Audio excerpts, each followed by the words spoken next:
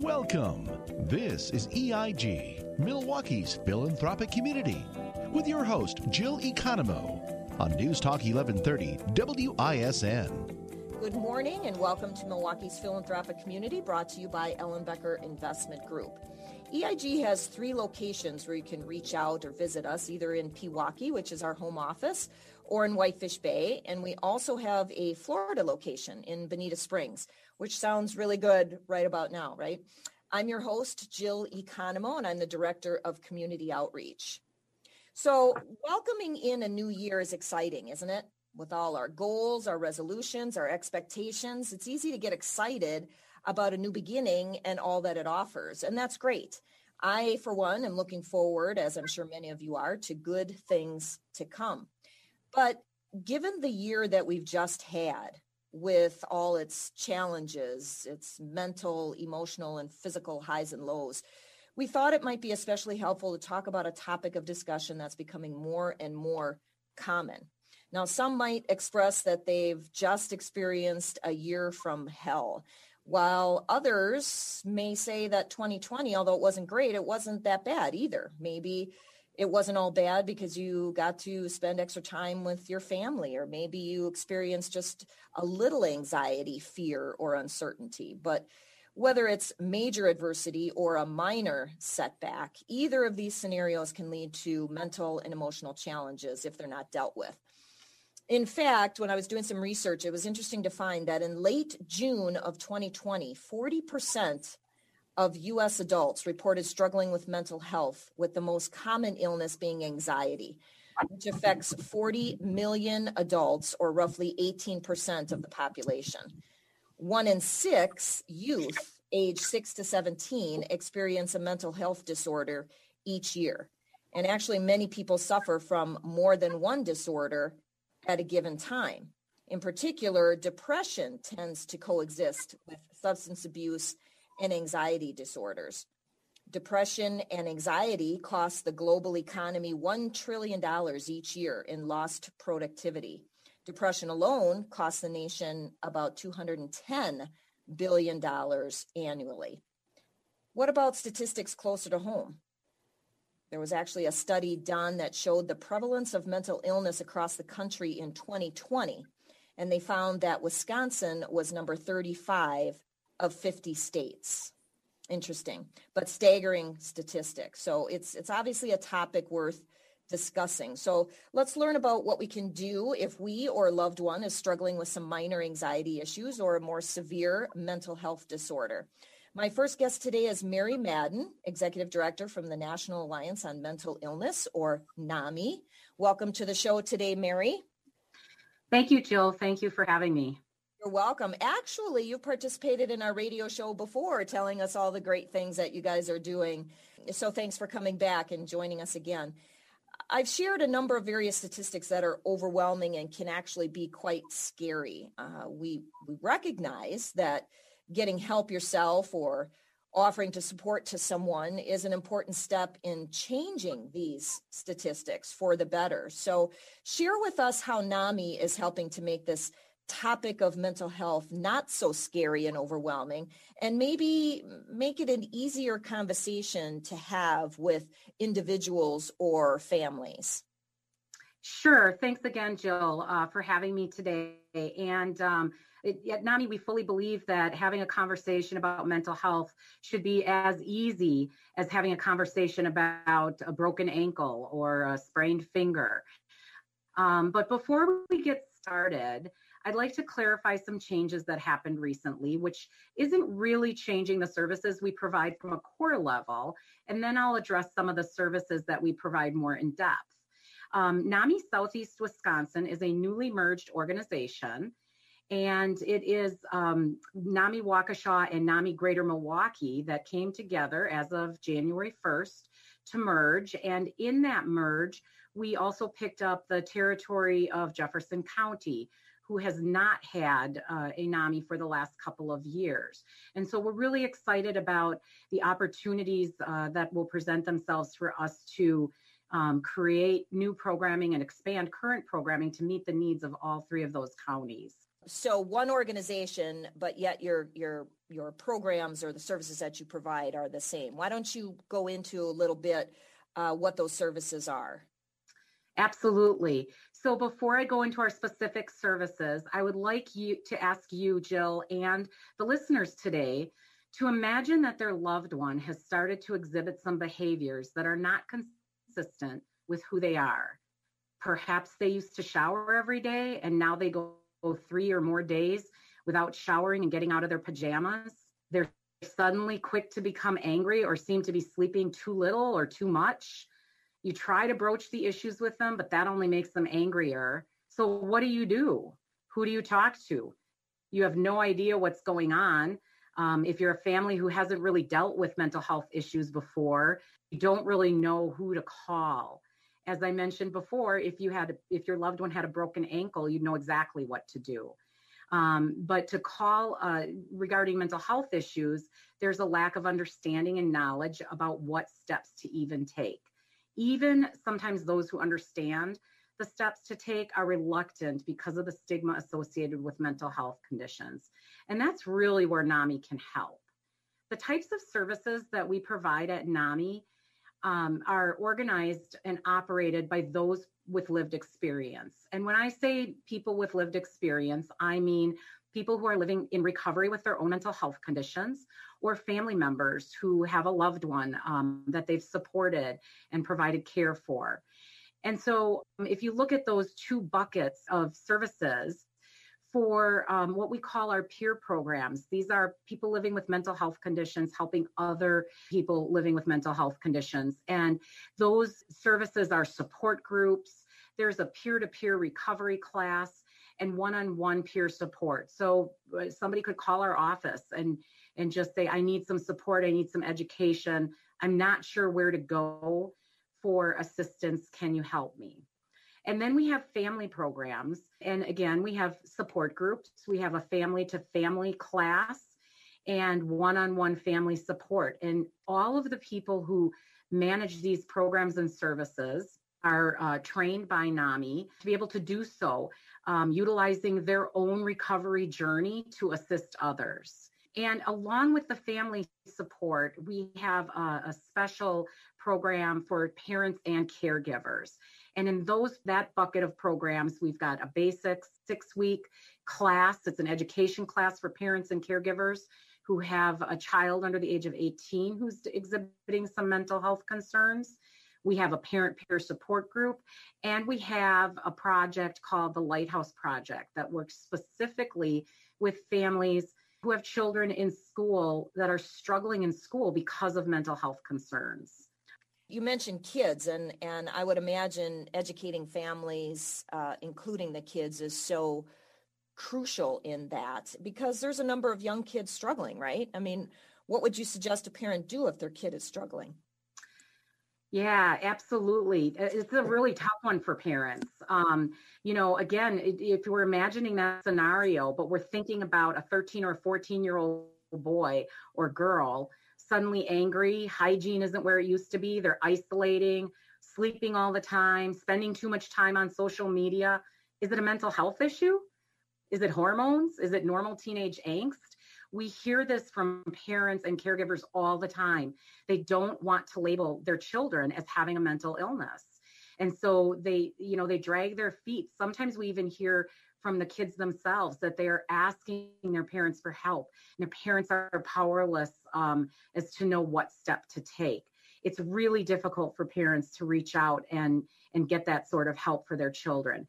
So by contacting NAMI, they can talk with other parents who have been there. Sometimes they can sort out those issues just by having a conversation with somebody or coming to a parent peer support group or going to that basics class.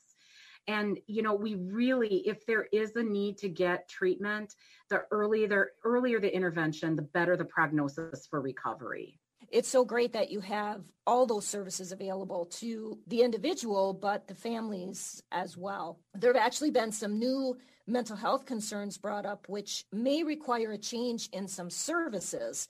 So stay tuned to discuss this further as we continue our discussion with Mary Madden from NAMI. We'll be right back. Thanks for tuning in. This is EIG, Milwaukee's philanthropic community, with your host, Jill Economou, on News Talk 1130 WISN. Welcome back. I'm your host, Jill Economou, and I'm talking today with Mary Madden, Executive Director of NAMI, the National Alliance on Mental Illness. There was a new CDC study that was done that found that almost 41% of respondents are struggling with mental health issues stemming from the pandemic, both related to the coronavirus pandemic itself and the measures that are put in place to contain it, including the physical distancing and the stay-at-home orders. So, Mary, what kind of concerns are you seeing with COVID or maybe in other areas? Thanks, Jill. The biggest one is the isolation, really. We're hearing from people who have never had to seek mental health services before, who are really having trouble coping, or those actually who have developed coping skills, but in this changing environment have had many of their protective factors taken away from them. For instance, maybe they were somebody who, coped by being able to go to the gym every day or go out and have coffee with somebody every day, or just really being able to go to work. And that isolation, we are creatures who need human contact, other human contact. And that isolation is has been so detrimental for so many people. We see further drain on teachers, healthcare workers, grocery store personnel, our truck drivers, police and fire and other first responders. The struggle for them is immense. There is a great deal of pressure being put on them, and especially early on in the pandemic, to keep things moving while everybody else kind of hunkered down. And you talk about self-care, they don't have any time for self-care. And so when does a person get to the breaking point? When do their coping skills, when do they not work anymore? The increased time on social media, not just for, adults, but for kids, we're really seeing that have an effect on people.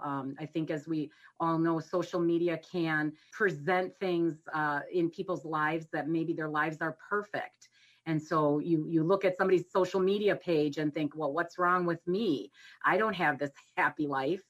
Or, there's misinformation that often goes around social media. And so, that leaves people feeling confused and not understanding what to believe. So, all of these things put together and then not being able to, sort them out with your normal support systems is really causing some hardship for people. What about your staff? Are you finding any concerns with your staff in terms of keeping up with the demand? Yeah, absolutely. And, I don't think my staff, our staff at NAMI Southeast is all that unique.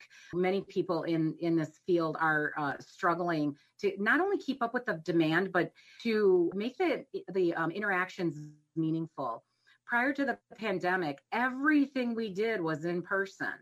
And when people seek services from NAMI, it's often a family member who hasn't had anybody to talk to about the journey that they've been on with their loved one. There's hugs, there's tears, there's hope that is provided from person to person. And as you can imagine, trying to do that over a Zoom call or a phone call is less than desirable. And my staff, just like everybody else, are dealing with the other effects of COVID. We've got parents who are trying to work full time and also guide their children and cope with their own illness or that of a loved one. And it's really, really challenging. I think, one of the things that we've really learned through COVID, or I hope we're learning, is that we should all be a little more gentle with ourselves and with our staff and more flexible, because the flexibility is really what people need right now in order to, maintain their jobs, maintain their home lives and their families. Absolutely. I know we at Ellenbecker here, we usually have so many things going on in our education center, and, things have been shut down and we're just starting to come back around again. And I host a Bible study that we meet every other week, and there's plenty of hugs normally to go around. And I'm hearing from people that we just need that human element of touch again. And it's like, well, we're not going to be able to do that. We can gather, but we're going to have to remain socially distant. And sometimes it's just being in physical proximity to someone, even if it's, within 6 feet apart or 10 feet apart, wearing a mask. It's just the idea of being with someone that is helpful. What about stigma? I understand that's a big part of people not reaching out for help. Can you explain how that plays a part in the reluctance to seek treatment? It continues to confound me that stigma is such a huge part of people being reluctant to seek treatment. If there was any other organ in your body that was not doing well, that was sick, that had, a disease, you would seek help for it. And so why people are reluctant to do that when their brain is not functioning properly is a very sad state of affairs for us. And we can go into the history of it, but the reality is that there is still so much thought that is out there that it's a character weakness. If you have a mental health condition, that somehow you can just pull yourself up by your bootstraps and fix it all. Just get out of bed and you'll feel better is often heard. And even as being in this field myself for 35 years, sometimes it's hard for me to understand with my own family members why they can't just somehow will themselves to be better. In my head, I know that they can't. In my heart, I want them to so badly. Stigma is such a huge issue that, there's a collaboration of organizations and individuals with the Wisconsin Initiative for Stigma Elimination to really look at how can we eradicate this once and for all from our society, from our hospital care systems, so that people don't feel ashamed to seek out help. So there's actually a program wrapped around this idea of stigma because it's so prevalent. Absolutely. Wow. Well, we'd love to learn more, but we only have a certain amount of time available. So in the interest of time, Mary, what's one thing, or maybe two, that our listeners can do to help someone or themselves when they're dealing with mental health concerns? Well, I'm going to give you two easy ones, and they sound so basic, but they can make all the difference in the world. The first one is reach out for yourself. Don't be ashamed to reach out for help. It is not a character flaw. Pick up the phone and call NAMI, call a friend, reach out. It's okay to not be okay. And the second one is the same, and that's reach out. But now I'm talking about reach out to somebody that is struggling. If it's a family member or a neighbor, referring to what you said, Jill, about, maybe we can't hug people right now, but you could stand there in front of them. You could, bring something and drop it off at their house. It makes all the difference in the world if you reach out and somebody else reaches in. Absolutely. So the important thing here, if somebody takes, our listeners take one thing with them, it's reach out. Yeah. So yes. Lots of good stuff here. Thank you so much, Mary, for joining me today and sharing your expertise on a topic that is much talked about these days. So I appreciate you participating with us. Thank you, Jill. Before we break here, can you just give us contact information, Mary? Like, what's the best way if people want to reach out? Is it a phone number? Is it a website, Facebook page? What's the best way for someone to get to you? Well, as you can imagine, as a newly merged organization, we're still fixing up all of our marketing materials. So I'm going to say today, the best way to get a hold of us is go to our Facebook page, NAMI Southeast Wisconsin. You will find all the information there. If you're in Milwaukee, you can call the Milwaukee office. If you're in Waukesha, you can call the Waukesha office. Everything is there for you, including a list of our programs and services available. Okay, great. Thank you so much. Studies have shown that mental health in the United States is worsening among all age groups, and it looks different for each person affected. While this is because of a number of factors, one fact stands out. Many people are not receiving the treatment they deserve. As Mary was talking about, stigma around mental health and lack of access to care are driving many people away from getting the care they need. So stay tuned and we'll address this issue when we return. We'll be right back. You're listening to EIG, Milwaukee's Philanthropic Community, with your host, Jill Economou, on News Talk 1130 WISN. Welcome back to Milwaukee's Philanthropic Community, brought to you by Ellenbecker Investment Group. I'm your host, Jill Economou, and my next guest today is Sue McKenzie-Dix, VP of Healthy Culture at Rogers Behavioral Health and the Wisconsin Initiative for Stigma Elimination, or WISE. Welcome to the show today. Thanks, Jill. Mary was from NAMI, mentioned that her organization is part of WISE, which again is the Wisconsin Initiative for Stigma Elimination. My understanding is that this WISE is a coalition of mental health organizations and advocates that come together to reduce the stigma around Wisconsin. How does behavioral health treatment at Rogers and stigma reduction relate to your work at Rogers and with WISE? Okay, thanks, Jill, for that question. I'm going to kind of walk us through it. I'm going to start with this whole notion of stigma. What do we mean? So basically, when I think of stigma, it is false ideas that over time become ingrained in our beliefs. We don't choose that, oftentimes through media or other ways, these false ideas, and they become a part of our belief system that then leads to some discriminatory actions. And so stigma can turn inward. So if I've believed, for instance, that someone that is more emotional than me has a problem and I've begun to label them, or if I believe that someone who has a difficult time completing assignments should just be able to manage that themselves, and it's okay for me to be angry at them versus supporting them. If I start to have those beliefs and then I find myself challenged with completing assignments, or I find myself maybe more emotional than I've been in the rest of my life, and I start to see those changes in myself, I will carry those same negative ideas about myself. And, I just ask you, Jill, to think, when you're having a time when you're feeling really down on yourself, how do you behave? Oftentimes, when I'm feeling bad about myself, I'm not my best person, right? I might wait, I don't even want to hang out with you, Jill, right? Or I may hang out with you and be pretty cranky, or I just might be apathetic. I don't care, whatever, right? That's kind of a normal human reaction to not feeling good about yourself that we can tie back to these false ideas we have about humans that face some mental health challenges.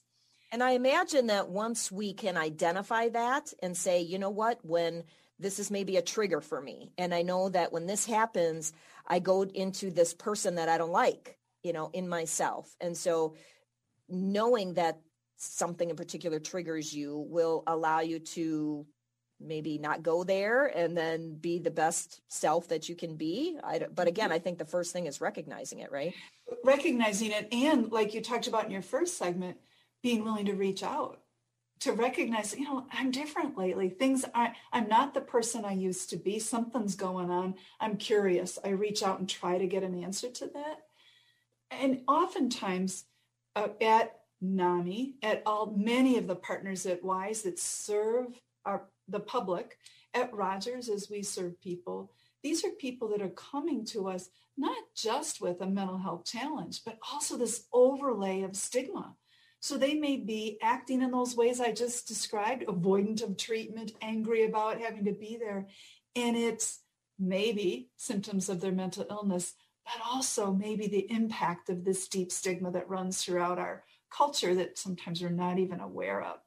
And so lately, a good portion of our work, both at WISE and the work that we do internally at Rogers, is to be able to support our workforce, because it's hard day in and day out dealing with people that you care about, but might be avoidant to treatment or might be angry. All those things that, again, partially could be the symptoms of the illness, but partially are the impact of stigma.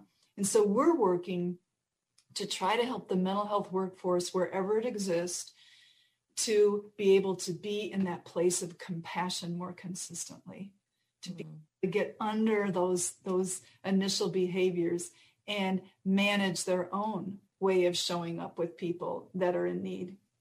And we're so big on education here at EIG, and it sounds to me that you're talking a lot about education. Reach out, get informed, understand what's happening, understand what's available, the programs that might be available, or how somebody can help you. Just get educated so that you can do something, whatever that something is. And education makes me think of school teachers, right? Parents, others who care for people. Couldn't we all use some of that support to be more compassionate? Absolutely. And that's what we've discovered in our work. We were led to this compassion resilience work through the lens of what's happening in healthcare and how do we help healthcare providers show up with a more consistent compassion and understand why they're not. It's not a shame and blame game. It's just understand what's going on. But my goodness, school teachers, we've even worked with librarians across the state. People come in, people want to not only check out books, but they want to feel safe when they're in a library. And so we're beginning to understand that all these people in the workforce that deal with the public face some challenges that may become compassion fatigued, we call it. And that if we want to be a community that is open and caring and supportive of all people, and especially from our perspective, people that are living with mental health challenges, then we have to help that workforce and parents, of course. Just ask parents, after living through months and months of COVID, how difficult it can be at times to show up with the level of compassion you want with your kids. Absolutely. And, it always helps to have ideas of what you can do, right? So you have these different compassion resilience concepts that I think are really good and things that will really help people that are listening. So we're going to take a quick break, and when we return, we're actually going to have Sue share what some of these compassion resilience concepts are. So stay tuned and we'll be right back. Thanks for tuning in. This is EIG, Milwaukee's philanthropic community, with your host, Jill Economou, on News Talk 1130 WISN. Welcome back to Milwaukee's philanthropic community, brought to you by Ellenbecker Investment Group. I'm your host, Jill Economou, and I'm talking in this segment with Sue McKenzie-Dix from Rogers Behavioral Health. So we talked about these compassion resilience concepts. And again, maybe we tell our listeners to go get some paper and a pen so that they can write these things down, because what we're going to be talking about is some really good stuff. So Sue, can you lay out for us some of these compassion resilience concepts? Sure, Jill. Thanks for that question. I think let's just start with that whole word compassion. I think sometimes in our culture, we think about being compassionate as almost being a doormat, letting anyone around us do anything, always trying to run other people's lives so we can help make everybody's lives better. And this is actually just the opposite. So it's being compassionate. You're going to see these concepts help you to be compassionate to yourself as you are learning how to be compassionate to somebody else. So let's just start with compassion. What does it look like in action? It means that I'm aware enough to see the pain around me. The best example that comes to mind for me is when someone is angry and yelling at me, can I be present enough to say, wonder what pain is beneath all that anger, right? Can I move into that place that at least ask, could there be pain going on here? And then I want to be able to set aside all my initial first judgments about that person and actually be able to get curious enough to listen, to understand what's going on. And when I'm listening for what are the feelings that you're having right now? And what are the strengths? Because oftentimes when someone is in pain, we're so focused on what they can't do that we miss some of the clues of the things that they can do. Like, for instance, the fact that you're even letting me know how you feel right now is a strength, right? So I'm starting to clue into people's strengths. And while I'm listening, I'm wanting to connect with their feelings for myself. That's empathy. It doesn't mean that I'm going to say, oh yeah, Jill, I know just how you feel because I felt that way too. It's more me realizing, oh yeah, this pain is real because I've felt this pain before. So I'm kind of keeping myself in that place of connection. And then once I've listened and you've kind of told me this is what's going on with me, and I'm going to start to feed back to you, it sounds like you're feeling really embarrassed or really frustrated. I noticed that you said you've dealt with this before, what worked for you before. So I'm using the strengths to bring out your wisdom. And I don't want to jump and give you advice. Now, most of us know that. Most of us would say, I hate when people give me advice, right? And yet we do it so naturally. And so this is the tip about advice. First of all, don't give it until the person really seems stuck. And usually that's like them saying, I don't know what to do. Can you help? Like, really wait until someone asks for it. And then ask for permission. I have some ideas. Would you like to hear them? Very different than, let me tell you what happened last time. This is what I think you should do. Right. So, right. Yeah, and I think about a woman in my Bible study class at Northbrook that we call her our mentor mom, and her name is Grandma Kate. And she is she's a grandma, obviously, as indicated by her name. And she gives great advice. And I remember her telling all of us one time that with her children, before she would open her mouth, she would say, do you want me to give you feedback on what we're talking about? Or do you just want me to listen? And that has that's really helped me because, again, sometimes as you were talking about, people just need to vent. They don't really want to hear what you have to say. They just, just listen to me. Just let me express my emotion and just listen to me. Yeah. And so you can say, like, what's the next best step you'd like to take? What do you think that person, it really gets down to me believing that you've got wisdom. And sometimes we get a little in a bad place and we just need someone to help us to connect to our own wisdom. And so I'm going to ask, what are the next best steps for you? And I can offer, is there anything that I can do to support you in that? That's where, the help comes in, is letting that person tell you what they need. So that's compassion. Doing that every day for the people that we care about in our lives can be really tiring. And some of the things that lead to it being tiring is this imperfect world we live in, right? I wish there were systems that supported you better, but I can't do anything about all those dang systems that don't have their act together. And here I see you hurting. And so if my job is to deal with people who are facing imperfect systems all the time, I'm going to get really fatigued. I might not even want to hear another story because I'm fatigued in this imperfect world. And so some of what we do is help people to understand that the goal is to have a smidgen of optimism in the midst of imperfection, right? Not unrealistic optimism, but, I have some hope here. Let's talk about, where I might be able to have hope, being very realistic about the things that are imperfect around us, including myself. Like, I want to help you, but Jill, I don't think I have all it takes to be the best helper, but I'm going to do my best. That's me recognizing imperfection and finding optimism in the midst of that imperfection. And then I want to be really clear and realistic about the expectations that I have of myself in this world. Think about as a parent, most of us started parenting thinking we wanted to be the very best parent ever. We wanted to recognize our kids' needs. We wanted to be able to help our kids succeed. And at some point, most of us began to say, I'm doing the best I can, and that's all I have to give. And you know what? These wonderful, resilient human beings do pretty well, even though we don't have it all together.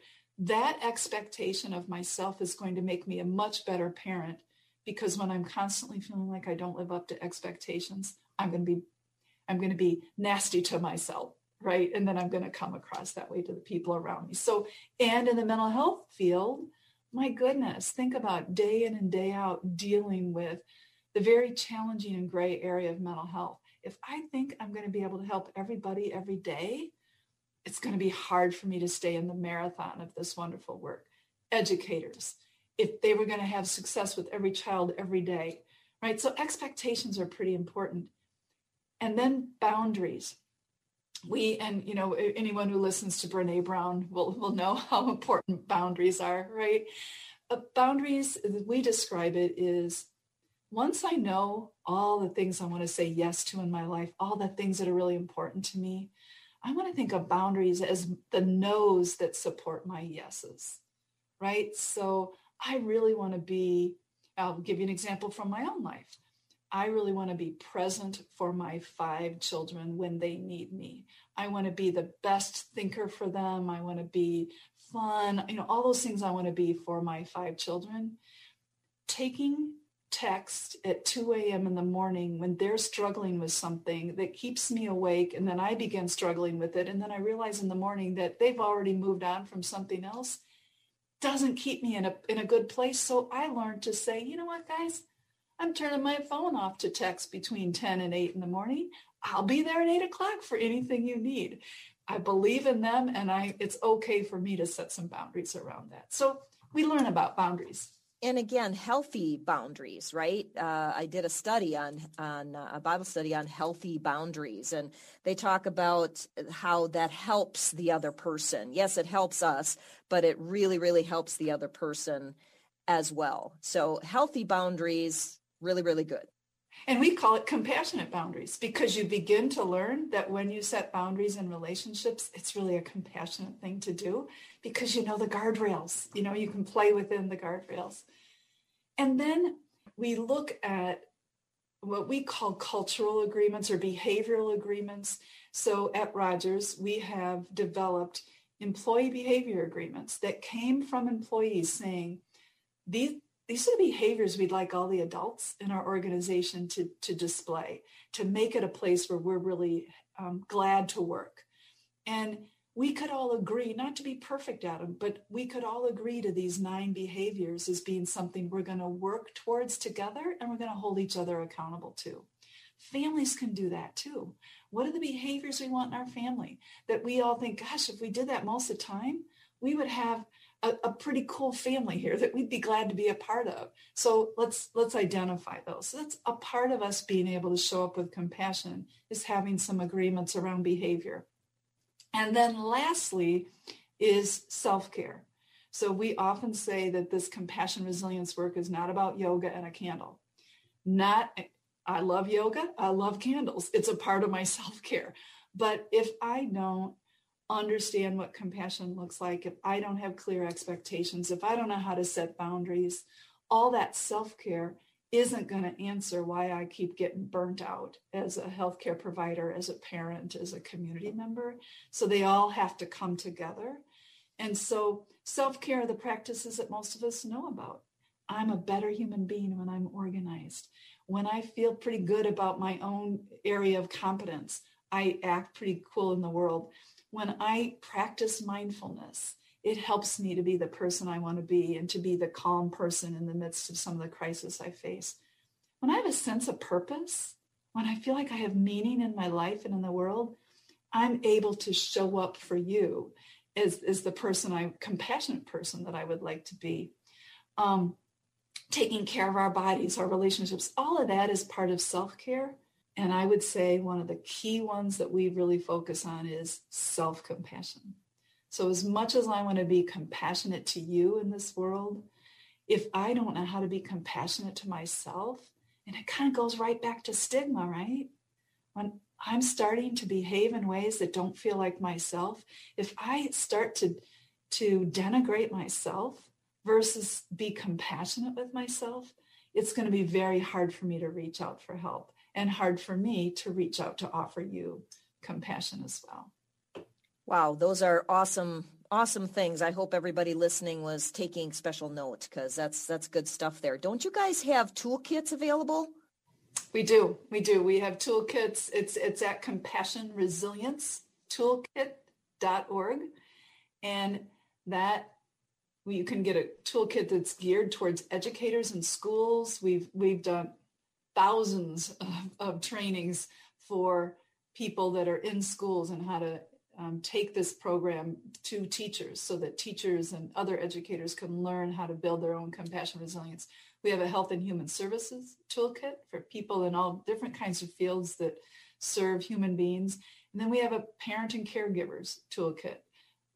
And so these concepts are the same. they just take a little different lens in those three areas. And tweak them a little bit, right? Mm-hmm. So again, all great stuff. I wish we had more time to elaborate, but if someone wants more information, what's the best way to reach you or to reach out to Rogers Behavioral Health or the WISE program? So WISE at wisewisconsin.org and compassionresilience-toolkit.org. Awesome. Thank you so much. Thank you. I want to thank you both today, Mary Madden from the National Alliance on Mental Illness, or NAMI, and Sue McKenzie-Dix from Rogers Behavioral Health and WISE, which again is Wisconsin Initiative for Stigma Elimination. So thank you both for the work that you do, how you help people who live with mental illness. Thank you for letting them know that there are caregivers and organizations out there who understand and who care and who want to offer assistance in a number of ways. So thank you again for participating today. If you're interested in getting the word out on how you and or your nonprofit are making an impact in our community, you can contact me at jill@ellenbecker.com, or you can call our office at 262-691-3200, and we can discuss how you can be a guest on the show. So join us Sunday mornings at 10 a.m. for Milwaukee's philanthropic community on News Talk 1130 WISN. You can tune in on your radio or with the iHeartRadio app. You can visit our website at ellenbecker.com to listen to previously aired shows, or you can listen wherever you are on demand at Spotify, Stitcher, Google Play, or Apple Podcast. So hopefully you've learned some things today about mental health, which is a topic of conversation more and more people are having these days. If you or a loved one needs help, don't hesitate to reach out to an organization like NAMI or Rogers that can help in some way, or they can refer you to someone who can better serve you if they can't. So if you'd like to help by offering your time, your talent, or your resources in some way, give them a call as well, and they can direct you in that regard. So as always, find a way to be a blessing and give a blessing. Have a great day.